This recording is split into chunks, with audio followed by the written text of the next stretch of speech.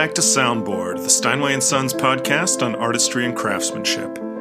I'm your producer and host, Ben Finan, editor-in-chief at Steinway & Sons, and for the online music magazine listenmusicculture.com. I took a bit of a global pandemic hiatus with the podcast, but am back in the game.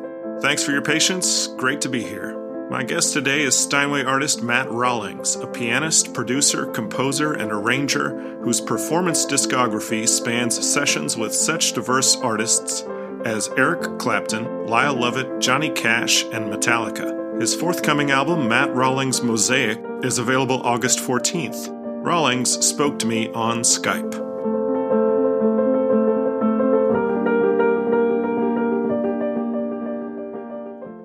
Matt, thank you for joining me via Skype today. I love doing podcasts in person, but desperate times call for desperate measures. Are you in LA or are you in Nashville? I'm in Nashville. I've lived in both places, but the majority of the last 30 years have been spent in Nashville. Fantastic. So, I love Nashville. I come down every October for the Jack and Back. Oh, you're a cyclist. Yeah, that's right. Me too. That's fantastic. I grew up in East Tennessee in Oak Ridge outside of Knoxville. Fantastic. I've played a bunch with Alison Krauss over the years, but for the last 3 years, I've toured with her. And Barry Bales, the bass player, who's a longtime Alison Krauss and Union Station member, he doesn't live in Oak Ridge, but he lives outside of Knoxville. He's a farmer. When he's not playing music, he's one of the greatest bass players you'll ever hear, but when he's not playing music, he's a full-time farmer in East Tennessee in that neck of the woods. Wow. Hey, so you mentioned Alison Krauss. Why don't we start with her? Because you've worked with a lot of legends, and I'd love to know what you picked up from some of them. And Alison Krauss was on my list of folks to ask you about. Tell me something you learned from her that you didn't know before. That's a great question. Alison, for the last 3 tours I've done with her, we open the show, whether it's a solo, Alison Krauss evening with no openers, or it's a festival and maybe the Avett Brothers have just played something rowdy and loud, or we're doing dates with Willie Nelson. Regardless, we open the show with this great old Roger Miller song called River in the Rain that she recorded, that she had on her most recent record, which is Windy City. And it starts with just her and I, soft and slow. And, she's Alison Krauss. The minute she starts singing, it's, something happens. Something happens in the air, like the air changes. But no matter what's happened before, the minute she starts singing and we start playing this slow, quiet song, it's like you can hear a pin drop. It's as if somebody just turned like a rheostat on the volume of the crowd, and it just goes down to nothing. I think she calls it a soft hello. And it's such a powerful thing to experience an artist who doesn't feel the need to come out with guns blazing for fear that that's what the audience wants somehow.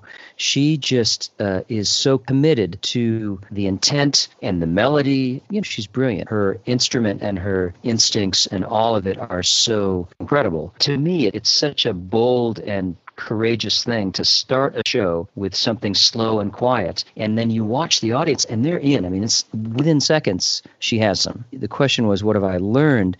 I think for me, it's if I play something that's true and authentic, it's going to hit an audience that way. That's how you get to them. It's not that I need to play something loud and fast or flashy or check out all my licks, which not that I have a lot of licks, but check out what I can do. No, like it's this jump. Here's my heart. I'm here and I'm going to share with you what it is that I actually have, and it's an invitation. So I'd like to invite you to join me in this. And it's a super powerful thing. Every night we do it, it's just, it hits me in the same way. It's remarkable. That's pretty interesting. And that mirrors what I heard Rosanne Cash, when I talked to her, she talked about she gets a feel from the audience and she knows whether she needs to end the show with a bang or with a whisper like that. Yeah. It's the reverse Krauss, perhaps. So have you heard the entirety of the record of Matt Rawlings Mosaic? Yes, I have. Okay, you have. Good. So you've heard the song, because I was going to say the song she sings, Stay, which is called Stay, which is an original I wrote with another Alison, actually, with an amazing artist named Alison Porter. And so that's one of the first songs that her and I wrote and was on a record we made together in 2014. And Alison Krauss's, her read of it is so much in the spirit of what I what I just described. She sings the melody softly, but somehow Alison Krauss singing soft there's so much power to it to me. It's a mystery. I don't really know how she does that, but that's what makes her. That track Stay on your album is one of my favorites because first of what you've just described and her singing, but I really love the soft, warm touch that you have on that song. Thank you. It's a hallmark for you, but I really hear it in that song. Just this cloud of support that you provide for her. Cloud of support. I'm going to use that. That's yours for free. That's great. Thank you.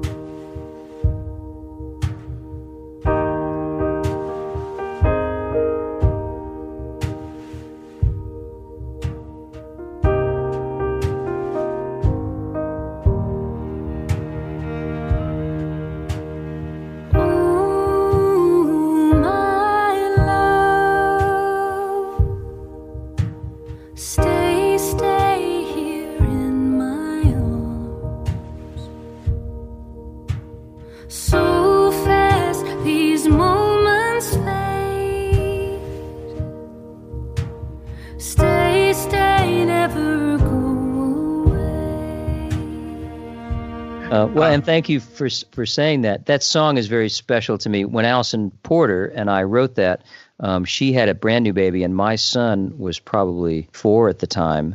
And so we really wrote that about our children and the eventuality of them, leaving and just all of that. So I have a real deep connection to it. And all of the tracks on this record were recorded with just Jay Bellerose, the drummer, and I. And the artist. Any bass, any strings, anything other than piano, drums, and the artist was done as an overdub. The artists were isolated, but Jay and I, for all of this, were always in the same room. So there's leakage everywhere. There's no opportunity to fix anything. It's just a performance. It's what happened in that moment.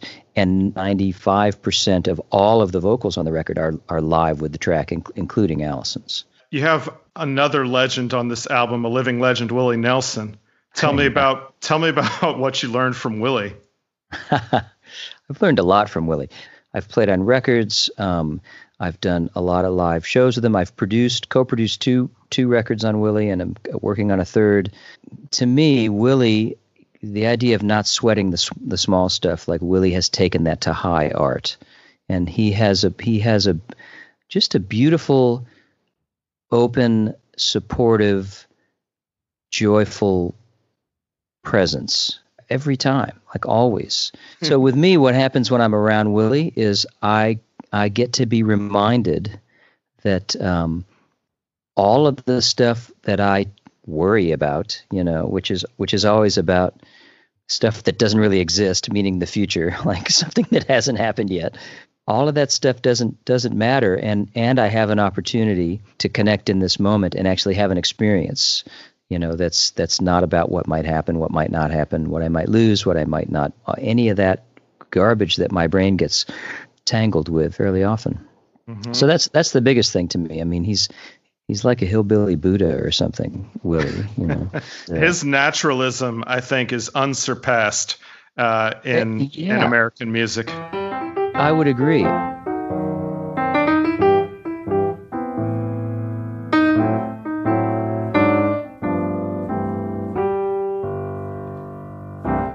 Up in the morning, out on the job, work like the devil for my pay.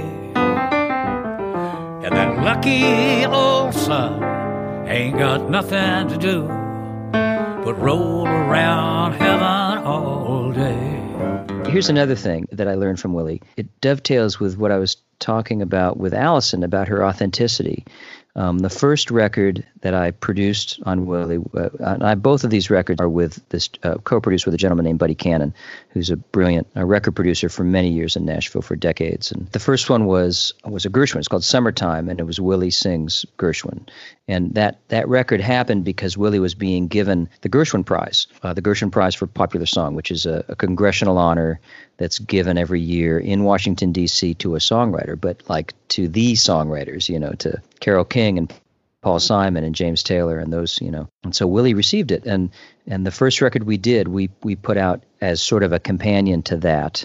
We cut the basic tracks in L.A., with a small group, and then we added stuff afterwards. And I remember hearing Willie, I don't remember what the song was, but these were all Gershwin classics, right, standards. So I remember the first line of the first song that he sang, and it was just, it just about knocked me over that it instantly, we had cut these, we had worked on these tracks, and they were these sort of jazz songs, and I had done all these arrangements, but the minute Willie started singing it, it became a Willie Nelson song. And it didn't sound like Willie trying to be anybody but Willie, yet it was like, wow, like, it sounds like that's exactly the way this song is meant to be sung. And I think great artists all do that. I've worked, I love it. Lyle has a similar quality is, Lyle can't really be anybody but Lyle when he sings. He doesn't want to be, but, I don't believe that he can be. He has such a singular voice, and Willie's the same way, that whatever the song is, when Lyle sings it, it's Lyle,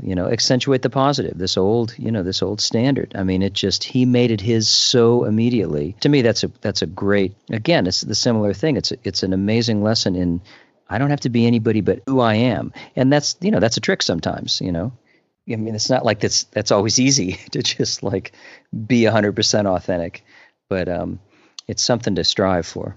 It's so laid back. Your version of Accentuate the Positive with Lyle Lovett, with whom you've worked for what, 30 years now? Yeah, 30 plus years. Yeah. Man, it's so laid back. It's still upbeat, but so chill.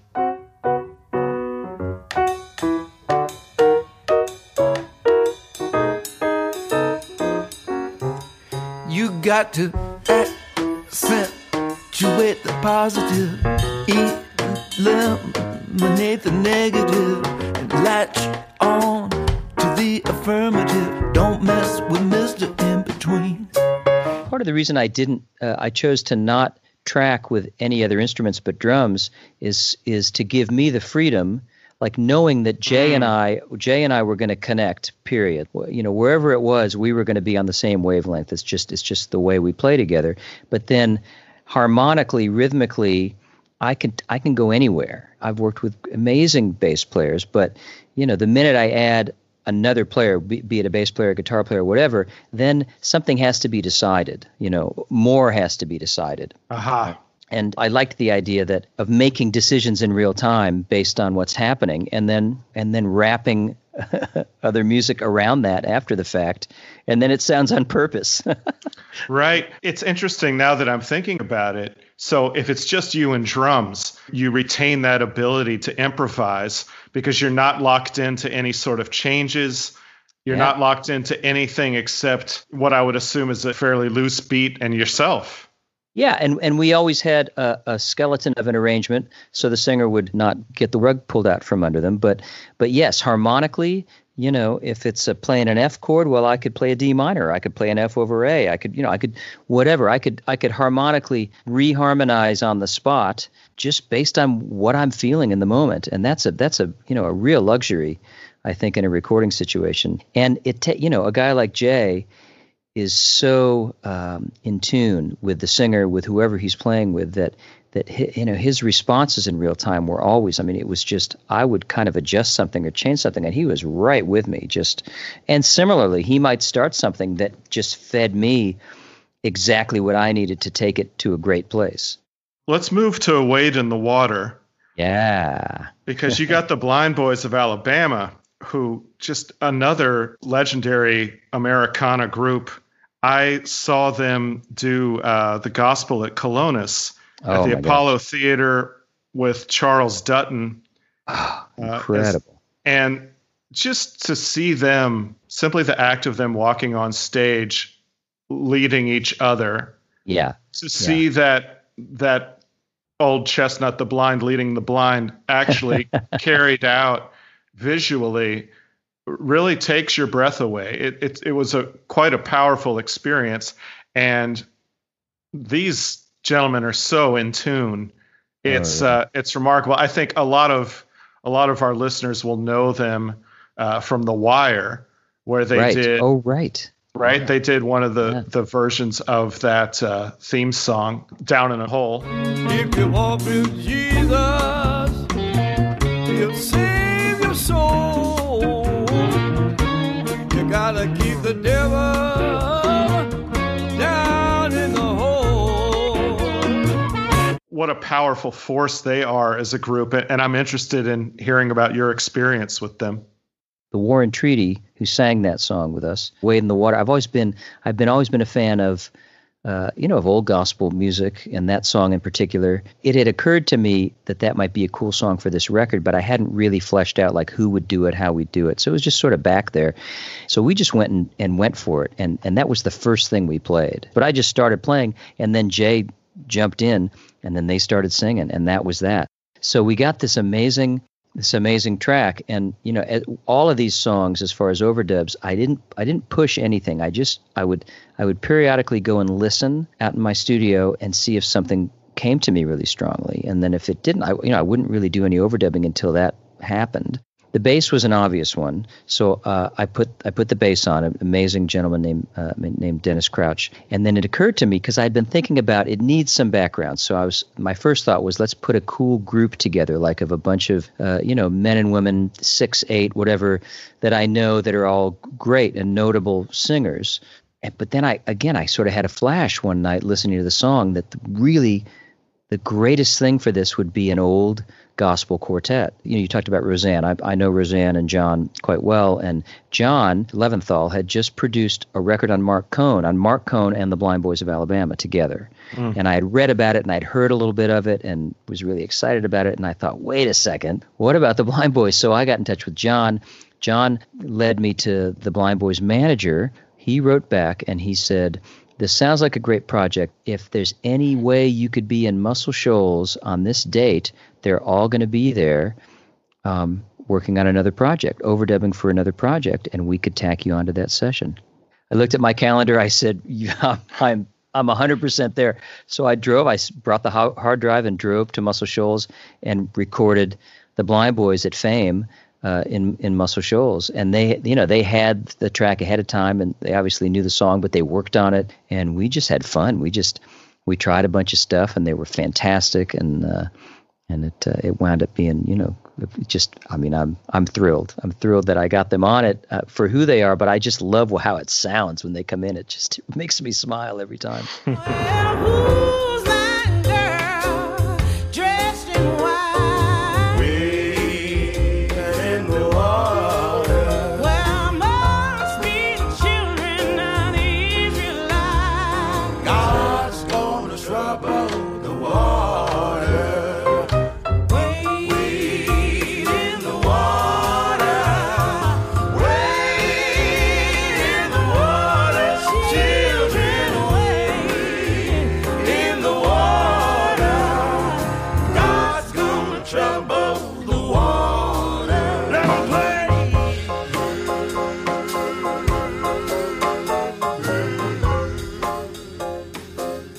Let's keep swimming around in this album just a little longer.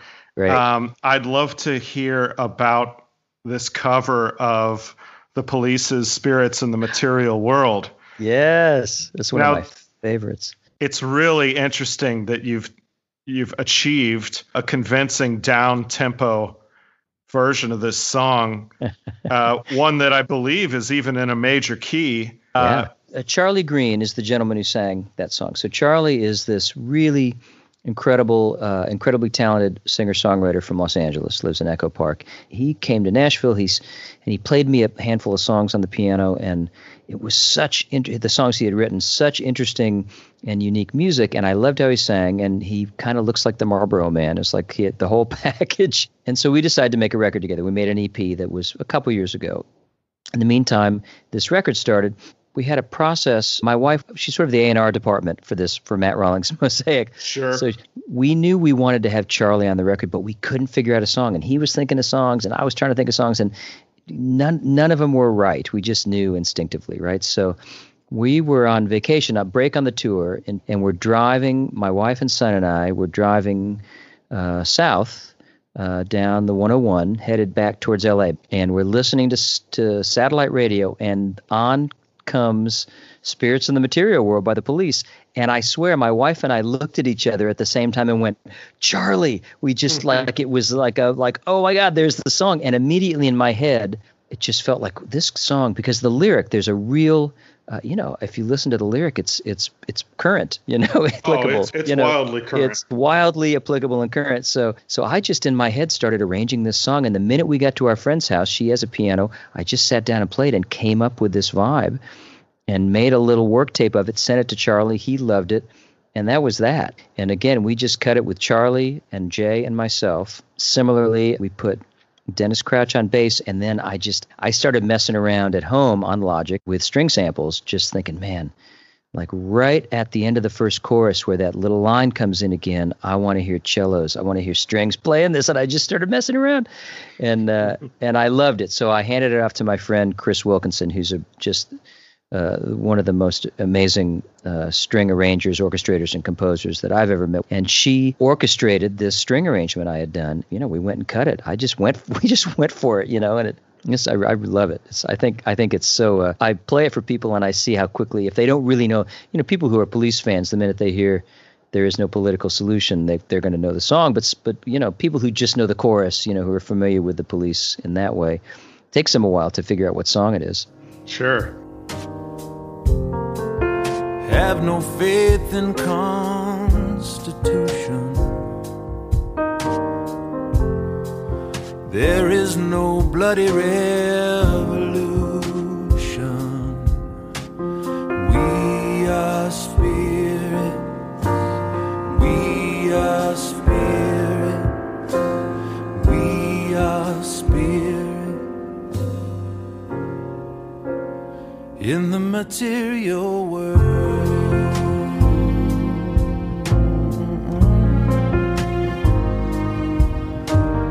And again, it's this surprising shift once you get the hook that is quite effective and pleasant. Yeah, and I changed it. I mean, rather than we are spirits in the material world, right. We are spirit, just having that happen and not saying in the material world until the end of the chorus. Yeah, you don't have to pretend it's 1985 and do a fade out and repeat the chorus. Right. You wear a lot of different hats, pianist, songwriter, arranger, producer. What is different when you're working as a sideman or, let's say, in aid of another artist as to when it's your own project? Is there a shift in priorities there? Is there a shift in focus? How does that work? Yeah, I mean, I think you said it, in aid of. I look at it as sort of service is the word that I would use, is that, when I'm hired by someone to be a part of their music, my focus is that I'm in service of them, the artist, of the producer of the song. When I'm an artist, there's an element of that as well. I'm still in service of the song, but it shifts. I guess my lens shifts in that way. When somebody hires me to play on a record, like there's a certain sort of scaffold or structure that gets put into place. What's my job in this? And it's different for every record and for every artist, but it's important that if I don't already know it, that I figure it out. What is my role in this? What's my, what am I being hired for? Because we have such a long history and there's such a trust. When I play on a Lyle Lovett record, I'm really encouraged by him to stretch. He likes when I come up with something weird and it can be a part of the record, like he wants that. Other artists, that's not a part of my job. Versus when I'm an artist, my real job is, how can I be as true to myself and true to this piece of music I've chosen to record as I can, whatever that means. The leap is not necessarily knowing all of what that means, but the focus being, I'm here to make something beautiful that is as close to my truth as possible. And there's an element of that as a sideman. Of course, I want to play my truth. I want to occupy that. But there are, like I said, there are different boundaries around it when I'm a sideman. You live in Nashville now. You cross genres a lot. You work with a lot of different people who play a lot of different kind of music. Do you feel like country is your home aesthetic? So I lived 20 years in Nashville from 86 to 06 was my first stint. I got there in 1986, right when the sort of new, I guess it was there was definitely a new wave of artists. Randy Travis was sort of at the beginning of all that, and I played on Keith Whitley's big records before he died. Trisha Yearwood. I played on 1,000+ records in the 90s and early 2000s. And that era was very, very song-centric. Like songwriters were just a huge part of that, and there were tons of them here, and they were all writing and all getting cuts and all collaborating, and it was a real vibrant time in country music. And, country has never been my background. I didn't come from that background. I came from a jazz background, but also from a very healthy appreciation for commercial music and a very real love for rhythm, for playing rhythm on the piano, for playing groove music. And so, I was able to bring all that into that era of country music, and I learned a lot. I learned about traditional country music, but I was also able to bring parts of my sort of jazz background and parts of my, like stuff that I learned from listening to Elton John and all that stuff. And that kind of set me apart from other pianists. It's hard to say what my home. I don't know that I have a stylistic home. What I'm discovering making this record and doing more and more sort of artist-driven work is that I've got all of that stuff. There's definitely influence, country sort of soul influence in me, and jazz, and it's definitely a mishmash.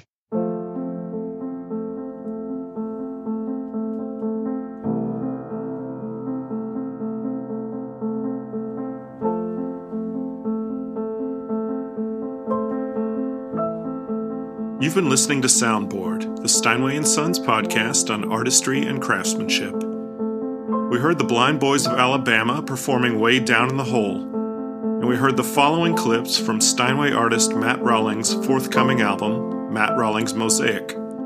Stay, That Lucky Old Sun, Accentuate the Positive, Wade in the Water, and Spirits in the Material World. Matt Rawlings Mosaic is available August 14th. Visit mattrawlings.com to learn more. Our intro and outro music is Philip Glass's Mad Rush, performed on a Steinway Model M by me, Ben Finan, Editor-in-Chief at listenmusicculture.com. Questions for the podcast can be sent to info@steinway.com with the subject heading Soundboard. Thank you for listening.